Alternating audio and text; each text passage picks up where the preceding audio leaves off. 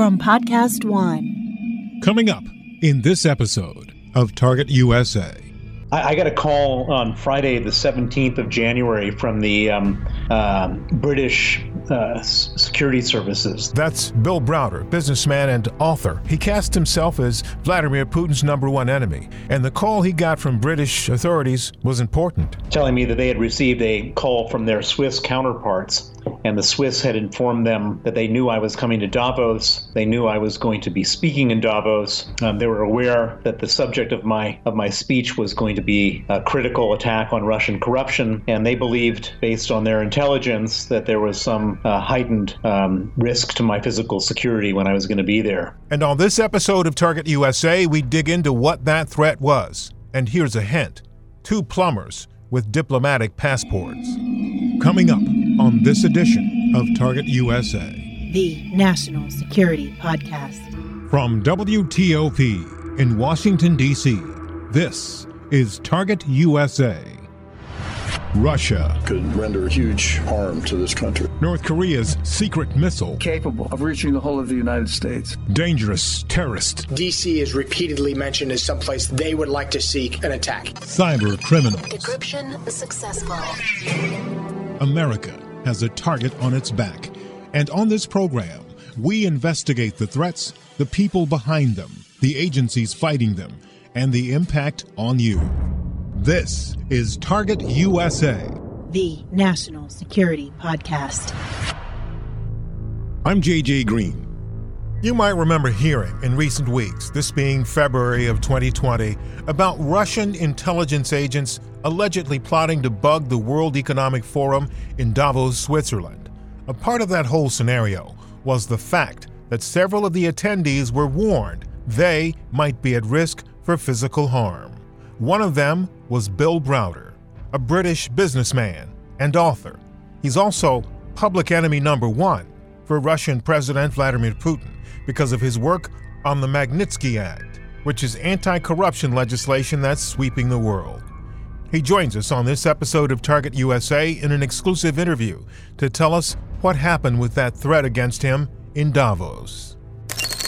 I got a call on Friday, the 17th of January from the British security services, their anti-terrorist group that looks after my interests, telling me that they had received a call from their Swiss counterparts, and the Swiss had informed them that they knew I was coming to Davos. They knew I was going to be speaking in Davos. They were aware that the subject of my speech was going to be a critical attack on Russian corruption, and they believed, based on their intelligence, that there was some heightened risk to my physical security when I was going to be there. So I had one particular question I wanted to ask you, if you could let us know what the exact message was, but I assume that's what you just did, was told us exactly what they said to you. Is that right? That was the exact message that I received. Okay, and again, who was it that called you? Was it an official? Was it who? Can you say? Yeah, so it was there's a branch within the British government called SO15. They deal with anti-terrorist protection of threatened individuals in this country, and I'm one of the people they look after. Mm-hmm. And the person who manages my case was the one who called me. How long was the call? The call was, 15 minutes or so. Did you have any responses to them that you can share that would be helpful in us understanding the depths of this particular situation? I can't really go into any more detail than confirming that the call took place. Mm-hmm. What was it that led them to think that they needed to call you? Well, at the time that it happened, we were completely confused, because I've been going to Davos for 23 years. I've been sort of in a mortal hand-to-hand combat with the Russian government for 10 years since the murder of Sergei Magnitsky, and this is the first time I've ever received a call of this nature. Mm. So did they clear up your confusion? I mean, was the message that they gave you enough to allay your concern, your confusion? Because as you say, this has been 23 years. Why now? Did they satisfy your confusion? They didn't, but the following Monday, I got a call from a Swiss journalist who we had been in touch with over the years about issues related to the Magnitsky case. And he informed me that they had just received a message from their sources inside the Swiss government that there had been a Russian plot in Davos that had been intercepted and foiled by the Swiss police, in which two Russian individuals had gone to Davos in advance of the World Economic Forum in the late summer of 2019. They had spent 3 weeks in Davos, and Davos is a very small town where everybody knows each other, and apparently somebody thought that they were suspicious. They were approached by the police.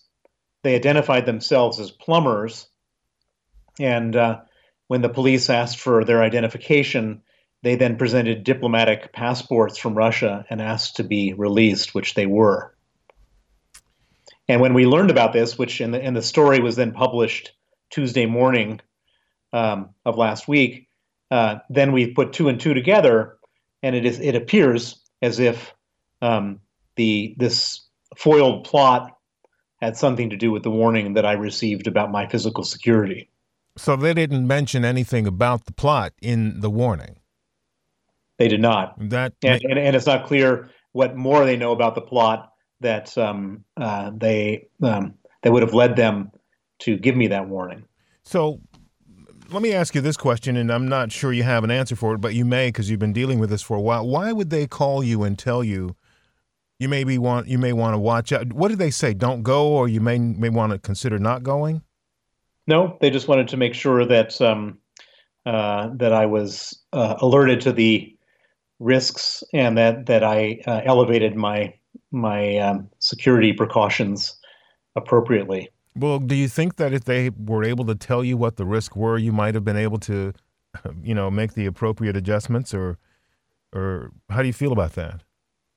Well, I'm not sharing with you every single thing they told me, but the answer is that in any of these situations, they often can't tell you what the information is or where they got it from or whatever, because that would then expose their sources and methods. And so this is not the first time I've been warned by a government of Russian actions against me, but it's often when I have been warned, they're effectively doing their duty to try to give me whatever information I can get to protect myself.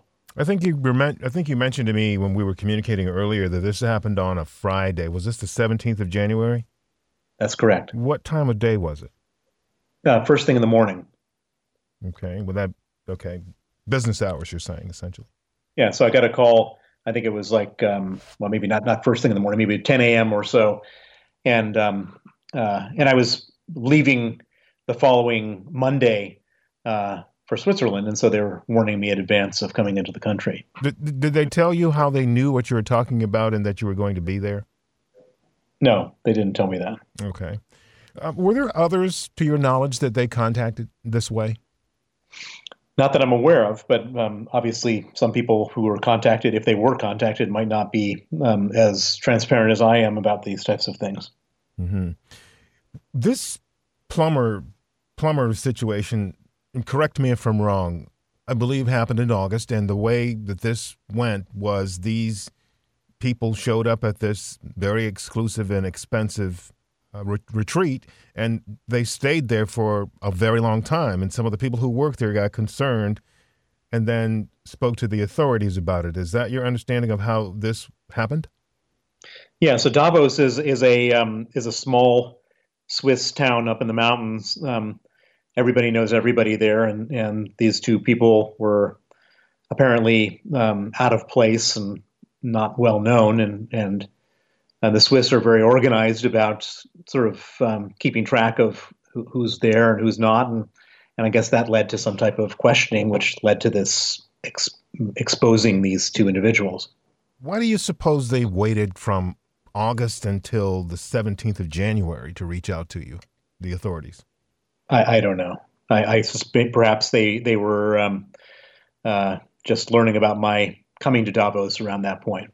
All right. So you've been very vocal for a while, and we've talked to you a few times about your interactions with Vladimir Putin. And so what is it you believe that these people may have been up to and had been planning? Because looking at your tweet, you sent out a tweet that alerted many of us to this situation.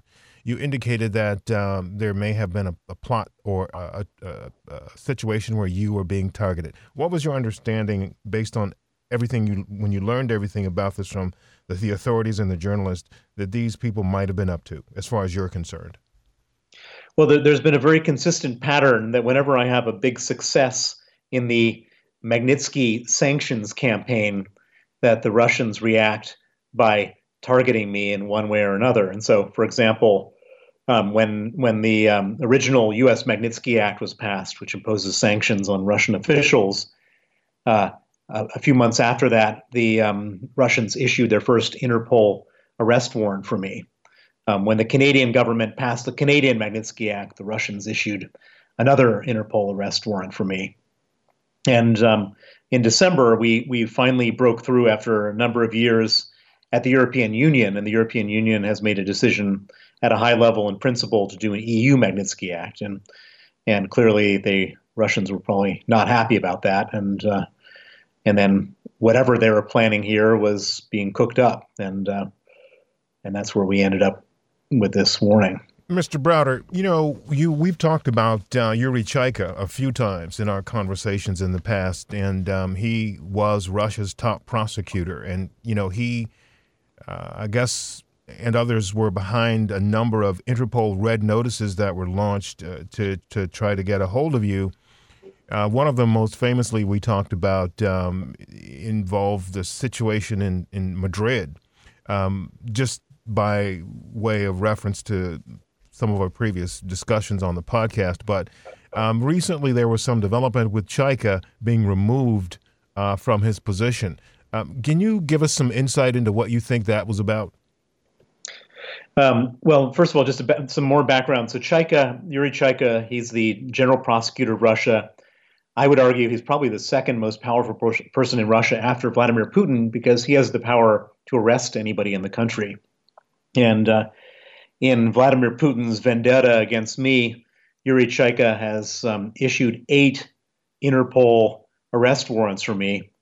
Thankfully, all 8 of them have been dismissed by Interpol as being politically motivated and inappropriate.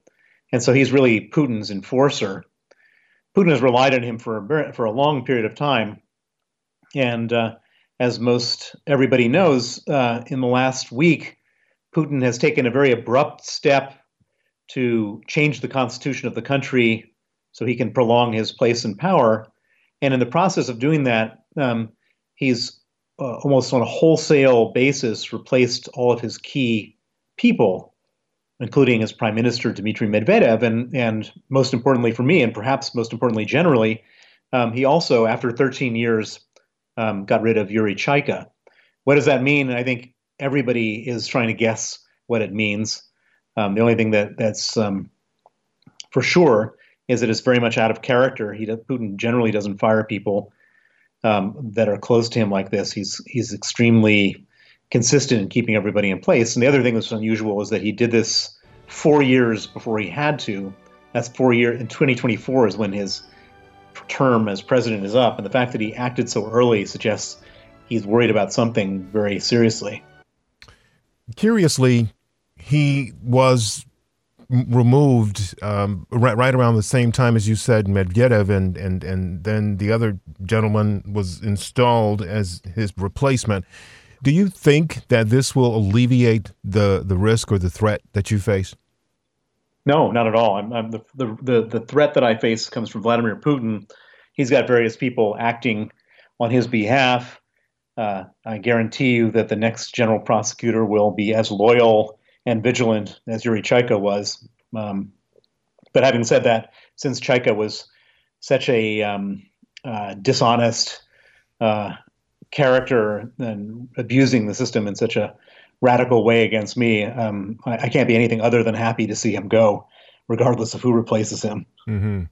Can you talk to us for a bit about your thoughts about what Putin is doing? I think you may have said a few moments ago that nobody seems to know about this, but what I've heard is that there is this possible realignment that may involve possibly another country where he's trying to position himself to run a new union between Russia and Belarus. Have you heard anything regarding that?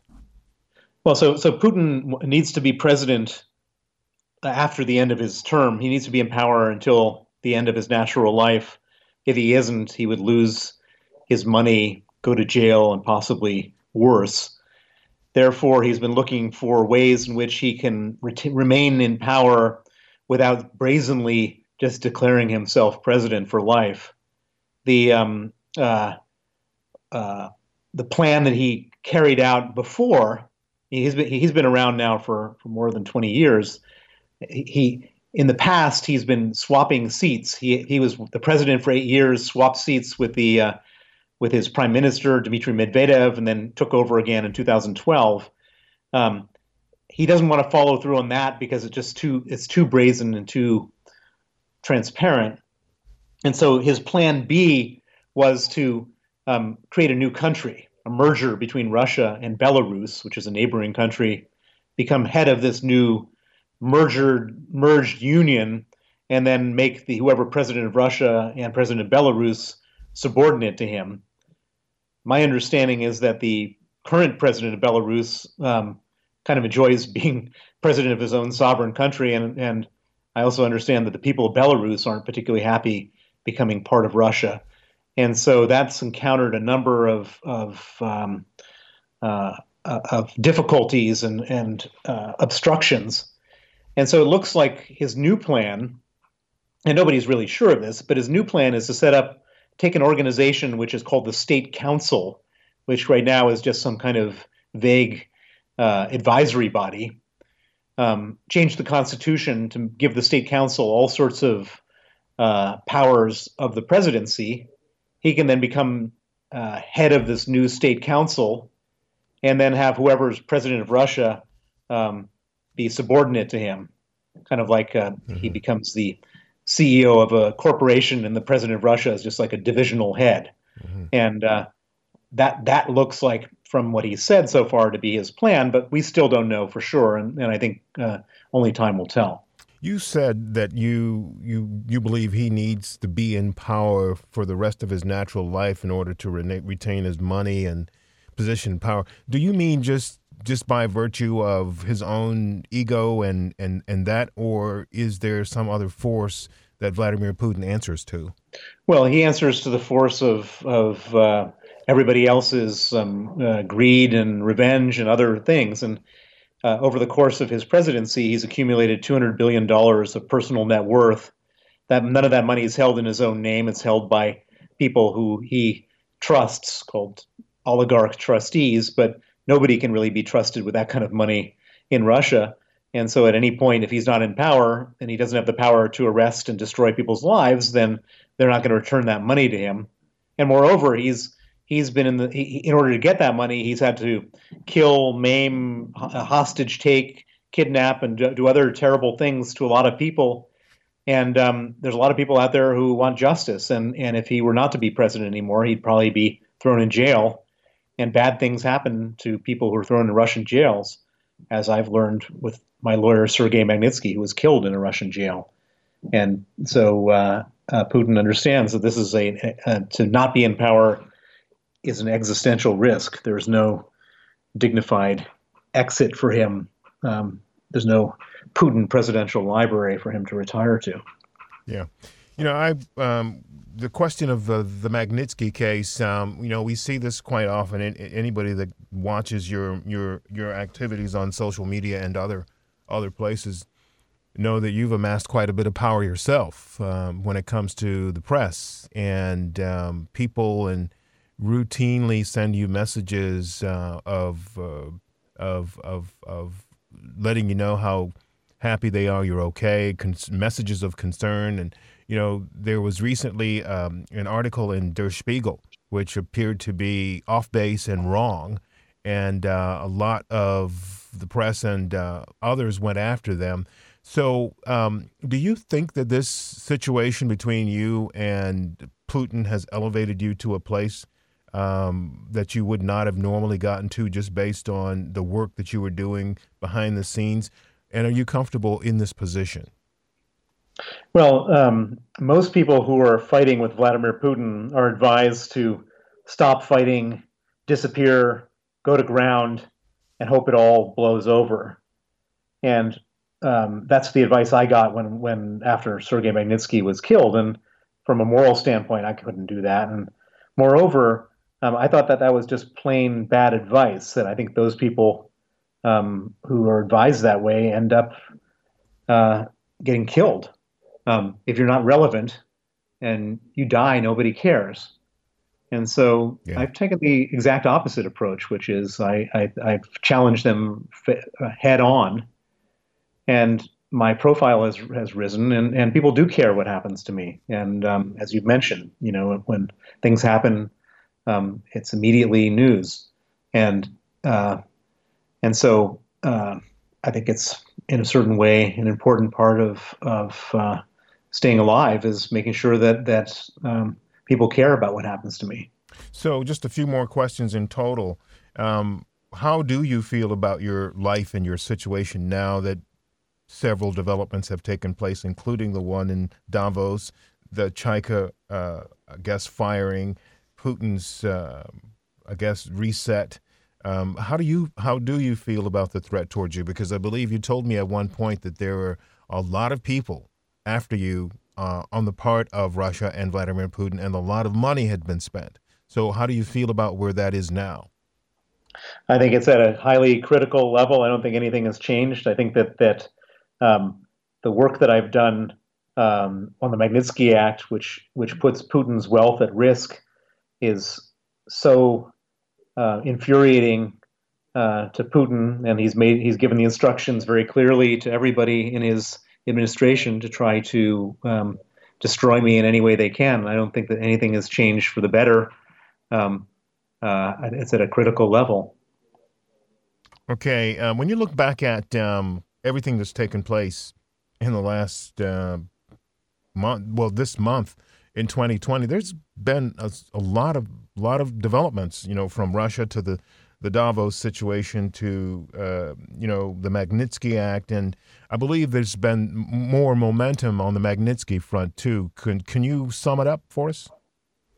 Well, so what's happened with the Magnitsky Act is that it's the sort of perfect technology for dealing with dictators, kleptocrats, and human rights abusers, because it targets the individual as opposed to targeting the country. And so it's possible for the United States and Canada and the UK or any country that has a Magnitsky Act to go after bad guys, but at the same time carry on trading and having diplomatic relations with the country. And it's also very elegant because the victims of these dictators don't get sanctioned. The people don't get sanctioned, just the dictators. And it's a sort of technology that a legal technology that everybody says, God, that's so obvious. Of course, why not just go after these officials themselves? And as a result, and it's not just for Russia. It goes after people from Venezuela or Burma or Nicaragua or all sorts of places where there's bad things going on. And as people around the world, as victims around the world wake up to this, they say, this is genius. We need to have this everywhere. And as a result, we're now, as I mentioned, on the cusp of getting Magnitsky Act in the EU. Australia, the Australian government and Australian Parliament now have a public inquiry into passing their version of the Magnitsky Act.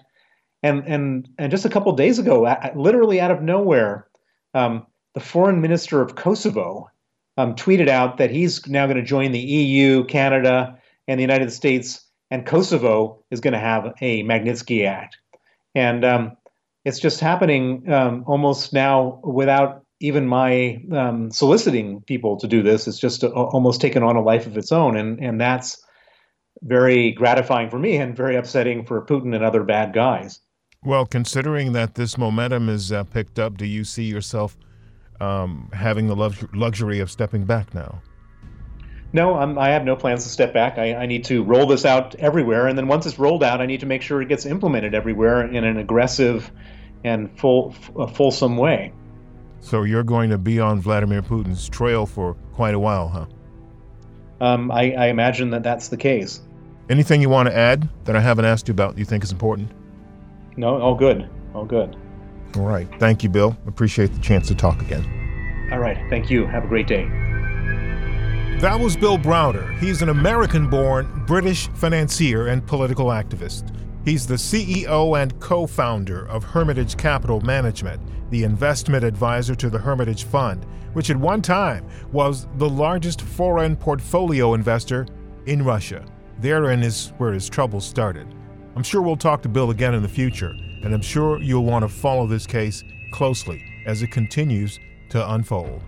Coming up on our next episode, speaking of Russia, one of the U.S.'s allies has a very interesting perspective on the situation with Russia. It's Croatia. Russia was, in a sense, the Soviet Union disintegrated. But what was amazing, and it's somewhat neglected as a fact, is that it disintegrated mostly peacefully. One would have not expected something like that to happen. So there was a moment in history when we thought that there would be a possibility of having a partnership, almost an alliance eventually with Russia, convergence on the Russia being a democratic country. Pierre Simonovic is the ambassador from Croatia to the U.S., and he warns from experience that Russia is looking for every opportunity to step into power voids.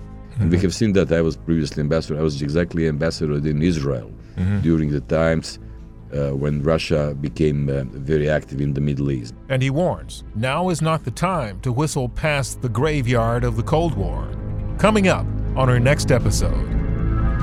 If you have any questions about our program or a comment, send me an email at jgreen@wtop.com. That's the letter J, the color green, one word, at whiskeytangooscarpapa.com. jgreen@wtop.com. Also, please subscribe to our podcast, and you can do so right there on the podcast's webpage. Also, follow us on Twitter at TUSA Podcast. That's at Tango Uniform Sierra Alpha Podcast.